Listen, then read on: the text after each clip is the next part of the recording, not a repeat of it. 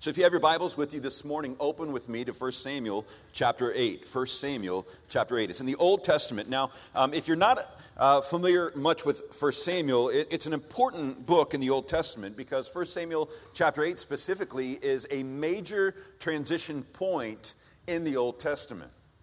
It's a major transition point in the Old Testament where Israel goes from being led by God as king to be asking to ask for a worldly or human king. And that's an important season and moment in the Old Testament as we move towards ultimately the coming of Messiah. You and I were created by God to worship God. And in our worship of God, it brings glory to God because it shows God's value and worth to the world around us. We were made even more so to enjoy God by worshiping God. We were made to worship. The reality is, it's not that we have a worship problem. We all worship something or someone. And so it's not an issue of worship in the sense of worshiping. If you go to the stadium, and like I said, we live across the street from the stadium, haven't been here in football season yet, but what I've heard, people laugh and say, oh, you live across from the stadium. Oh, that's going to be interesting for you. So we are preparing and insulating our entire house. No, I'm kidding. We are looking forward to that celebration, but when you go to a football game, it's like a worship service. Now, I'm grateful y'all haven't put on your war paint this morning, Redeemer's colors of a light blue and black, and haven't painted your face with the splotchy cross that we have. That'd be interesting. We'll see if Patrick will do it next week. But ultimately, we were made to worship. We enjoy worshiping. The challenge is a lot of times our worship is off. John Piper says about missions, he says, missions exist because proper worship doesn't. And so then we have to ask, well, then what is worship? And I'll quote an older professor. He said this: worship is giving our attention, our affection, and our allegiance to someone or something. You can tell he was a Southern Baptist professor because of the alliteration. Your attention, your affection, your allegiance. Whoever or whatever gets your attention, your affection, and your allegiance, your loyalty, is who or what you worship. And so my main point this morning is really a question for you and I. Who or what do we worship? What captures our attention? What grabs our affections? And what in our lives demands our loyalties? So pick up with me, if you will, in 1 Samuel chapter 8. When Samuel became old, he made his sons judges over Israel. The name of his firstborn son was Joel, and the name of his second, Abijah. And they were judges in Beersheba. Yet his sons did not walk in his ways, but turned aside after gain. They took bribes and perverted justice. Then all the elders of Israel gathered together and came to Samuel at Ramah and said to him, "Behold, you are old, and your sons do not walk in your ways. Now appoint for us a king to judge us like all the nations."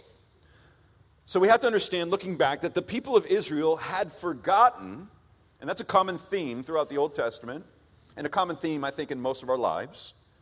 But the people of Israel had forgotten God's persistent faithfulness toward them. Through the wandering of the desert, by taking them through the wilderness by a pillar of smoke or a pillar of fire. By him taking a rock and allowing it to be broken open and giving them water to drink. By providing manna in the wilderness. And when they got tired of the carbs and wanted some meat, he gave them quail. God had always been a faithful king to provide for his people. He had always been a faithful warrior king to protect and go ahead of his people.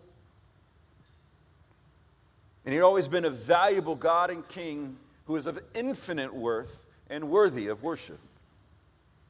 Yet at this point, the people of Israel were no longer content to have God as their king. They wanted to be like all the other nations around them, like the Philistines.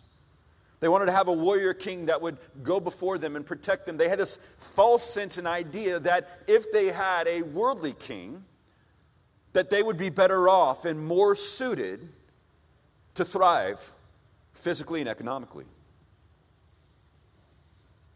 And it's easy to look back through the lens of the gospel and be hard on these people. But it is also worth our while to humble ourselves and be honest with the fact that we are just like these folks. Many of us have tasted and seen that the Lord is good. Many of us have experienced His salvation and His work in our lives. Many of us can wake up in the morning and look next to us and say, God, you are so kind and faithful. Amen, guys? And guys, if you got elbowed, you deserve it. But we can see God's faithful provision around us, yet we forget. We look to people and to things to be what satisfies and gives us a sense of life and living. And these people were looking around, and we were seeing historically Samuel, a faithful priest, a prophet, yet his sons did not walk in his ways. He was a righteous man, called by God at a young age. You can read about that in 1 Samuel chapter 3. He had led God's people to repentance. You can read about that in 1 Samuel 7. And in 1 Samuel 8, they come to him, and his sons were perverting justice. At the time, the priests would appoint other judges to rule over Israel, much like our court system today, but they would do it, as they would say, in-house and more as a sacred profession. But these young men, these men, his sons, they were not being just. They were not being fair. They were taking bribes. And I know we don't experience that today in courts or universities. Too soon? But that is concerning. For after all, God's people who serve a just God long for justice. But people with money and people with power wanted to pervert justice to sway it in their own favor. And so I can understand their concern. I can understand the temptation. But it came to a point where Samuel's sons were not cutting it. And so the other people came to them. The elders of Israel, the leaders of Israel, came and said, appoint for us a king. Give us a king. Give us someone that we can follow and that will do for us and care for us and love us and protect us. That will fight our battles, that will provide food for us to eat.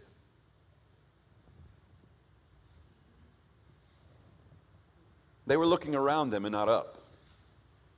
It goes on in verse 6. But the thing displeased Samuel when they said, give us a king to judge us. And Samuel prayed to the Lord. And the Lord said to Samuel, obey the voice of the people in all that they say to you. For they have not rejected you. Look at this, church. But they have rejected me from being king over them. The rejection that was happening, the people were pointing to Samuel's sons. But the actual rejection that was taking place was not of Samuel nor of his sons, but they were rejecting God. Now, this was a common and frequent occurrence throughout the Old Testament story. We made it to the 3rd chapter of the entire book before humanity rebelled. But think about that. You're praying to God. You're saying, God, man, this bothers me. He says, hey, don't take it personally. They're not rejecting you. They're rejecting me. So on one hand, if you think about it, that could bring relief for Samuel. But that should also bring a vast sense of devastation. Church, when we evangelize and share the gospel with people and they reject the gospel, they're not just rejecting us. They're rejecting God. And no offense, but rejecting you is not a big deal compared to rejecting God. And so this is just a caveat. We'll talk about parenting some other time. But parents, it's easy for us to feel offended when our kids are sinning against us. But understand, if they are not obeying their parents, they're sinning against a holy and perfect and righteous and just God. Spouses, when your spouse is sinning against you, while it might hurt, we must understand and care for their soul that their sin against you, yes, it hurts, but it's far more offensive to the Holy King. So one of the ways that we can bear with our children and bear with our spouses is by understanding that their sin, while it hurts us, is ultimately offending their Maker. And when we can mature to a point where our anger then matures to fear and care and concern, we're heading in the right direction. So this thing, it concerned Samuel, but God said, give them what they want. Obey them. What they ask for, give it to them. For they have not rejected you, but they have rejected me from being king over them. According to all the deeds that they have done, from the day I brought them up out of Egypt, even to this day, forsaking me and serving other gods, so they are also doing to you. For those of us in ministry leadership, or those of us who are heads of our home, or those of us leading in places, our primary concern as followers of Jesus is that when people are not rightly acknowledging Jesus as King, they are in grave danger. And that's where humility can come in, where it's no longer just focused on, oh, they're rejecting me. No, they are rejecting God.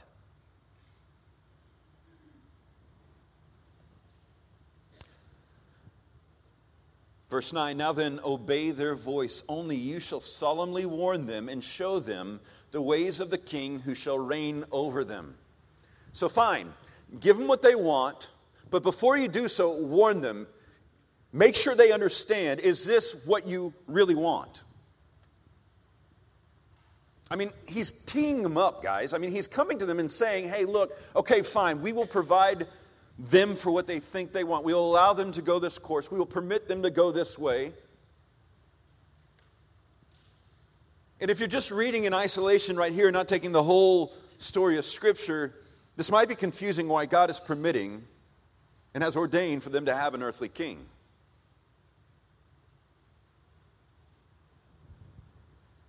The story gets worse before it gets better.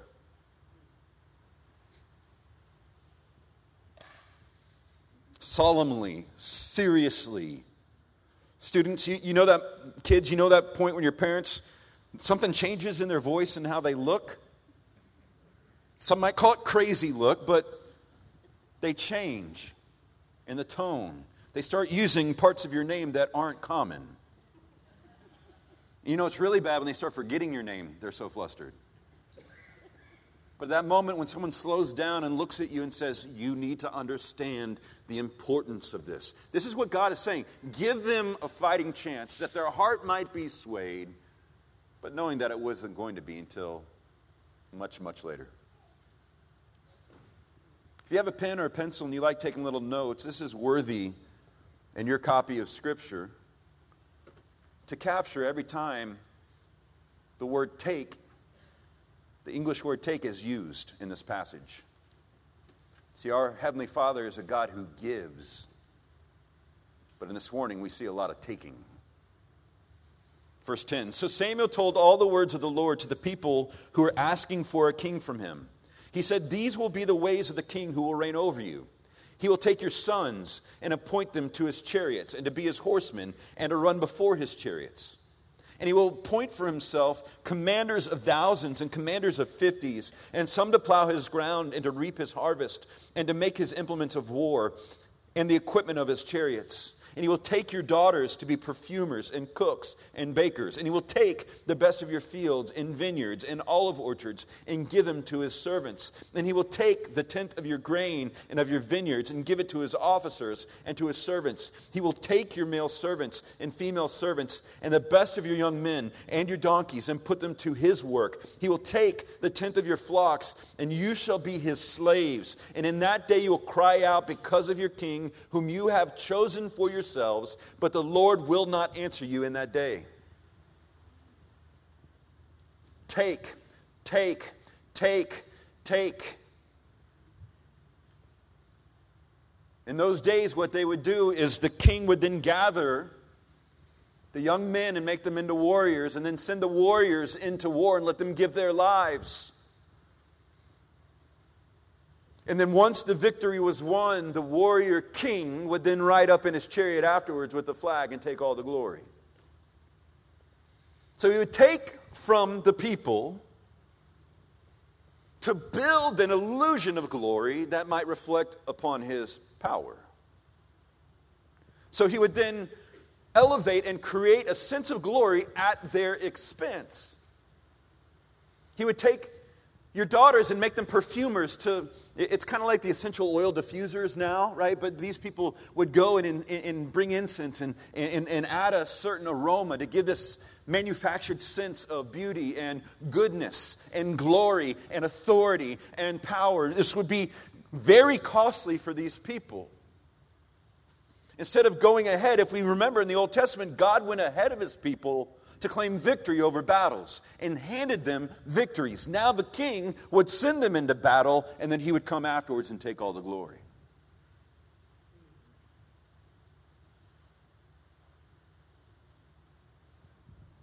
Clear warning. When you remove the Lord as king and start living as is right in your own sight, there are consequences. Pursuing joy in created things rather than the creator of joy will leave you empty and broken and wandering and lost. So he warns them, hey, he's going to take from you. He's going to take your children.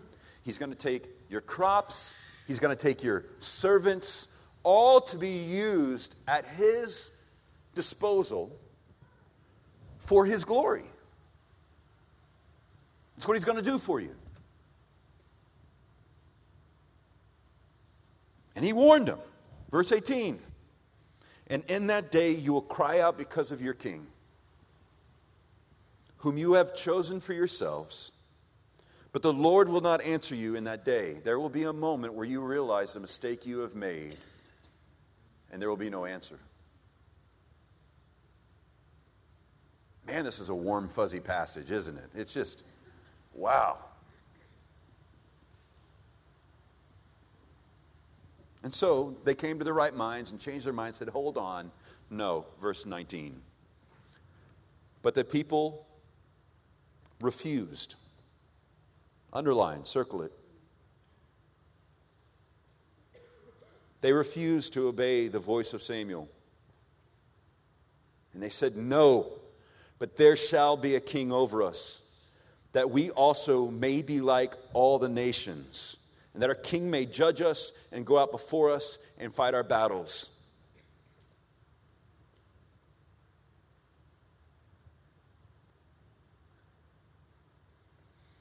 See, everyone complained about how secularism came into the world the last few decades.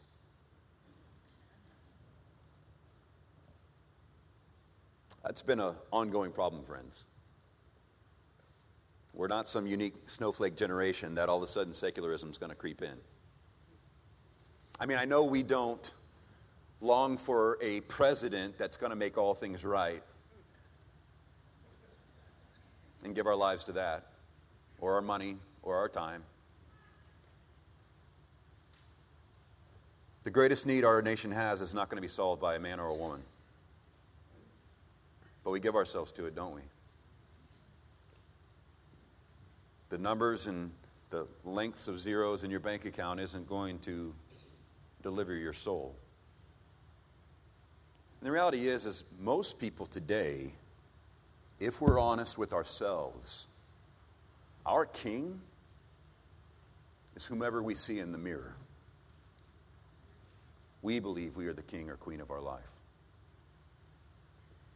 And therefore we fight so that we can take.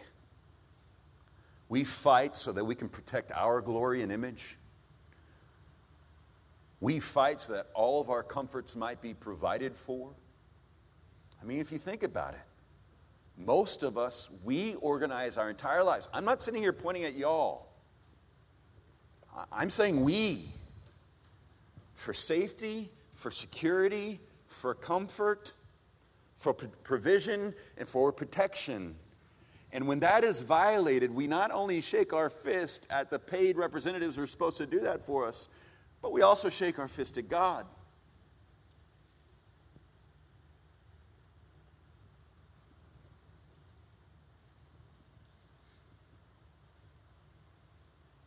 It's interesting. I have a pastor friend of mine whose church nearly split over the presidential elections. He had families in severe marital counseling over division in their home over who to vote for president. I'm not saying that to make fun. I'm saying that as a temperature of where our hope is as the people of God. If you please read the Bible. I'm not saying this to be condescending. Please read the Bible because the story gets worse before it gets better. Yeah, we put our hope in elected officials and we put our hope in our spouse. Look, your spouse is meant mostly to help you become more holy, not to meet all of your created needs. Your children are not meant to be glory bearers of you. They are created to be image bearers of their Father in heaven. But when we get our minds so locked in on having to protect our image and our family's image and our children's image and our church's image and all these image protection, we miss the fact that, hey, no, we represent a king who is far superior than our very best day. And who chose in his kindness to adopt us as sons and daughters at a very costly price so that we might be a part of his kingdom. But most of the time when we present the gospel, we invite people to invite God into their kingdom. And my prayer is, I pray God destroys our little kingdoms for the good of his. They refused. They said, no. This is the promise that we're believing is going to happen. Give it to us. And when Samuel had heard all the words of the people, he repeated them in the ears of the Lord. And the Lord said to Samuel, obey their voice and make them a king. And if you haven't read in the Old Testament in a while, I encourage you just to get a study Bible and skim over what happens after 1 Samuel 8. They have some bad kings, and then they have some good kings, and they have some very wicked kings. And then they have a whole bunch of in-between kings. And you might be wondering, King David, a man after God's own heart, who commits adultery, commits murder, gets confronted by a prophet, repents, and his kids are wicked. And you're like, what is God up to? Until we see the descendant of David come, named Jesus, who's fully God, but also fully man. And as you see this lineage unfold of the kings of Israel, the ultimate king of Israel who came, who actually is God and is man, to fulfill God's promises and to win God's battles and to care for God's people to rescue us, we can be then delivered from the tyranny of a worldly king to the kingdom of an eternal God. You see, we can notice that there's three primary things that human kings do. Human kings, they take. They take from us. They require of us. They're life-taking, not life-giving. The second thing we see is that human kings will sell you out for their own glory. They'll send you into battle. They'll take from you. They don't care. You exist for the human king or the earthly king, its glory. Whatever you're worshiping, you're glorifying. So worldly kings, human kings, they take from you. They require from you. Whether you're young and you're in a dating relationship or you're in marriage or you're an employee or whatever you're doing, whatever you're giving your worship to, it's going to take.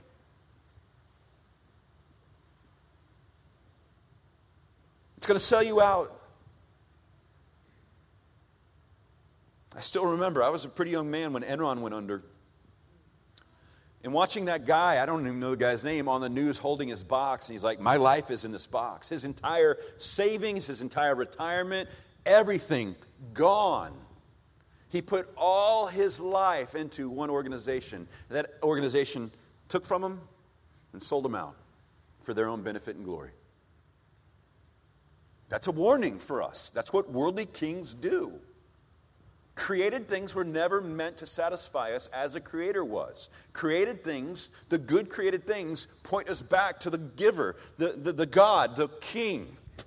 It's a reflection of, a reminder of His glory. See, human kings, the third thing we see is they create their own glory. They give an illusion of glory at the people's expense. And in the same way that the people of Israel needed to be warned of what exactly they're getting themselves into by longing for a human king, we must be reminded as God's people as well. We too have frequent temptations to find our value and our worth and our hope and our life and our joy in created things. And allowing our point of view and our understanding to be the holy authority of our lives. And that was never intended to be our source of life and joy. But we see that through the era of King David, Jesus came. When we see Jesus as king, we see a king that provides. He not only provides our physical needs, but He provides us a way to be reconciled to God now and forevermore. Jesus provides a way for us to be saved from our sin, which leads to eternal death, rescued from it, not by putting up the cash, but giving over His life. And so He provides for His people through sacrifice. We also see that Jesus protects what is His. That which is His, He will not lose. He will not hand over. He will not give back. He will not allow you to run too far away. The way I see grace working out in life around us, and any analogy or illustration is weak compared to an eternal king. But y'all remember back in the day where people used to put leashes on their kids at the mall? Y'all remember that? If you're older now, you might be like, my parents maybe do that. Whatever, but we'll have counseling for that. But that's how at least in my 20 plus years of walking with Jesus, that's kind of how grace has felt. There's been enough leash to get out there and bump a little bit and mess up, but the Lord's grace draws us back. The king flexes at the right time to remind us that He's king and we're not. And that's what makes me so frightened for people who weekly or monthly or semi-annually go to church and believe they're followers of Christ, yet their hearts have no affection for God or His kingdom. Their thoughts are not captured by, hey, my life is going that direction or it's not. They're not even bothered by it. They're not concerned that when they sin that they are missing joy meant to be found in Christ. And that's when I start becoming frightened for people. And that's when Romans 1 becomes more haunting to me, where God hands people over and their sin because they refuse to trust in Him and hear from Him. Any day, bring a sinner in who's wrestling with their temptation and struggling with their sin and realizing that they're not on the path that they need to be going. Bring that person. And if you're that person, you're in the right place because we're all falling forward. But if you're sitting here and you're thinking, I'm doing pretty well right now. I'm pretty good. I'm concerned for you. Because you're not leaning on a relationship with a sovereign king. You're relying on your religious behavior. And that will let you down and deceive you. Now, don't misunderstand me. I'm not saying, well, go mess up so that grace might abound. No. But I'm saying all of us are continually in need of realignment with our King, who provides for us, who protects us. I remember when Jesus in Matthew tells His disciples, don't fear man who can only destroy your body, but fear the one who can destroy your body and your soul in hell. Realigning our fear and our focus. And the last thing we can see is that when God is king, while a worldly king, an earthly king will create His glory at the people's expense, God protects His glory for the people's good. God protects His glory for the people's good. Let me unpack that briefly for you. I heard John Piper say this one time, and it blew my mind. I'm still wrestling with it at times. He said this: if God were to value you or me or anything else higher than He values Himself, He would no longer be fit to be God because He'd be an idolater. Chew on that for lunch. If God were to value anything or anyone higher than he values himself as a supreme being, as the ultimate sovereign eternal king, then he would be no longer fit to be God. Because he is most valuable. He's most beautiful. He's most faithful. He is outlasting our worst day. He's outperforming our best. He is our Alpha. He is our Omega. He is the author and perfecter of our faith. He is the one that makes broken things whole. He brings far things near. He gives hope to the hopeless. He brings power to the powerless. Jesus, as King, must guard his glory for our good. And so God is not going to change who he is to match your preferences. I saw an article pop up the other day in a religious magazine saying that people are believing they need to change up the gospel story to make it more appealing. No offense, but the story of the gospel is not what needs to change. If the gospel has no power, then we can change it. But since the gospel has all the power, we must proclaim it. And so I ask you, church family, who or what is your king? What captures your mind's attention, your heart's affection, your life's allegiance? Who or what are you loyal to? Who or what causes you to be happy or not? Who or what is the source of your joy? Because the good news is this, that Jesus is the Son of Man, fully God, and King of kings. As Jesus says of himself when talking to Pontius Pilate in John 18:37, then Pilate said to him, "So you are a king?" And Jesus answered, "You say that I am a king. For this purpose I was born, and for this purpose I have come into the world, to bear witness to the truth. Everyone who is of the truth listens to my voice." And church, your king is calling you today. Your king is calling you to forfeit all other kings. Your king is inviting you to experience more joy in him. Your king is inviting you to be transformed by the renewing of your mind. If we say that Jesus is our king, but are not following his rule, we're deceiving ourselves. Because Jesus is our king, we have the power and the freedom to obey his rule. And in that place is a place we find joy.